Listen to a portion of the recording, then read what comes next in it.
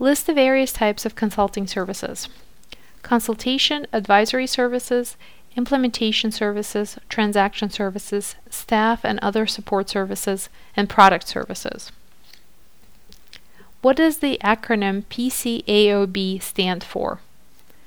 Public Company Accounting Oversight Board.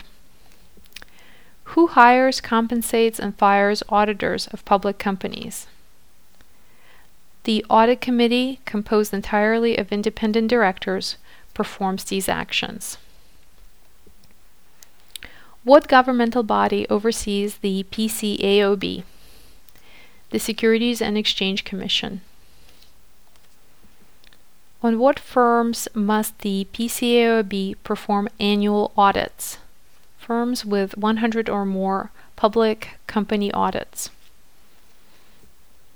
What requirements does the Government Accountability Office outline regarding the assessing of impact that non-audit services have on the audit?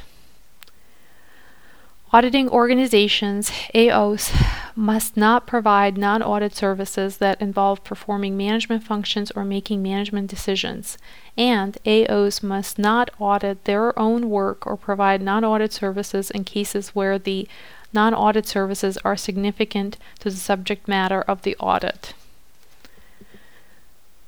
List the types of audit impairments that are the focus of the Government Accountability Office: personal impairments, external impairments, organizational impairments.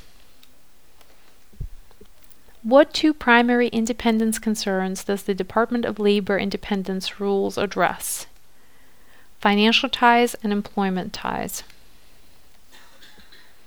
What does the acronym DOL stand for? Department of Labor.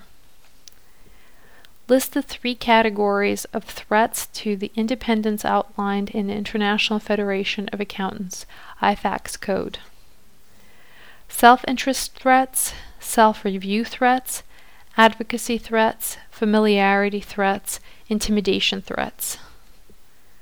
What does the acronym IFAC stand for? International Federation of Accountants.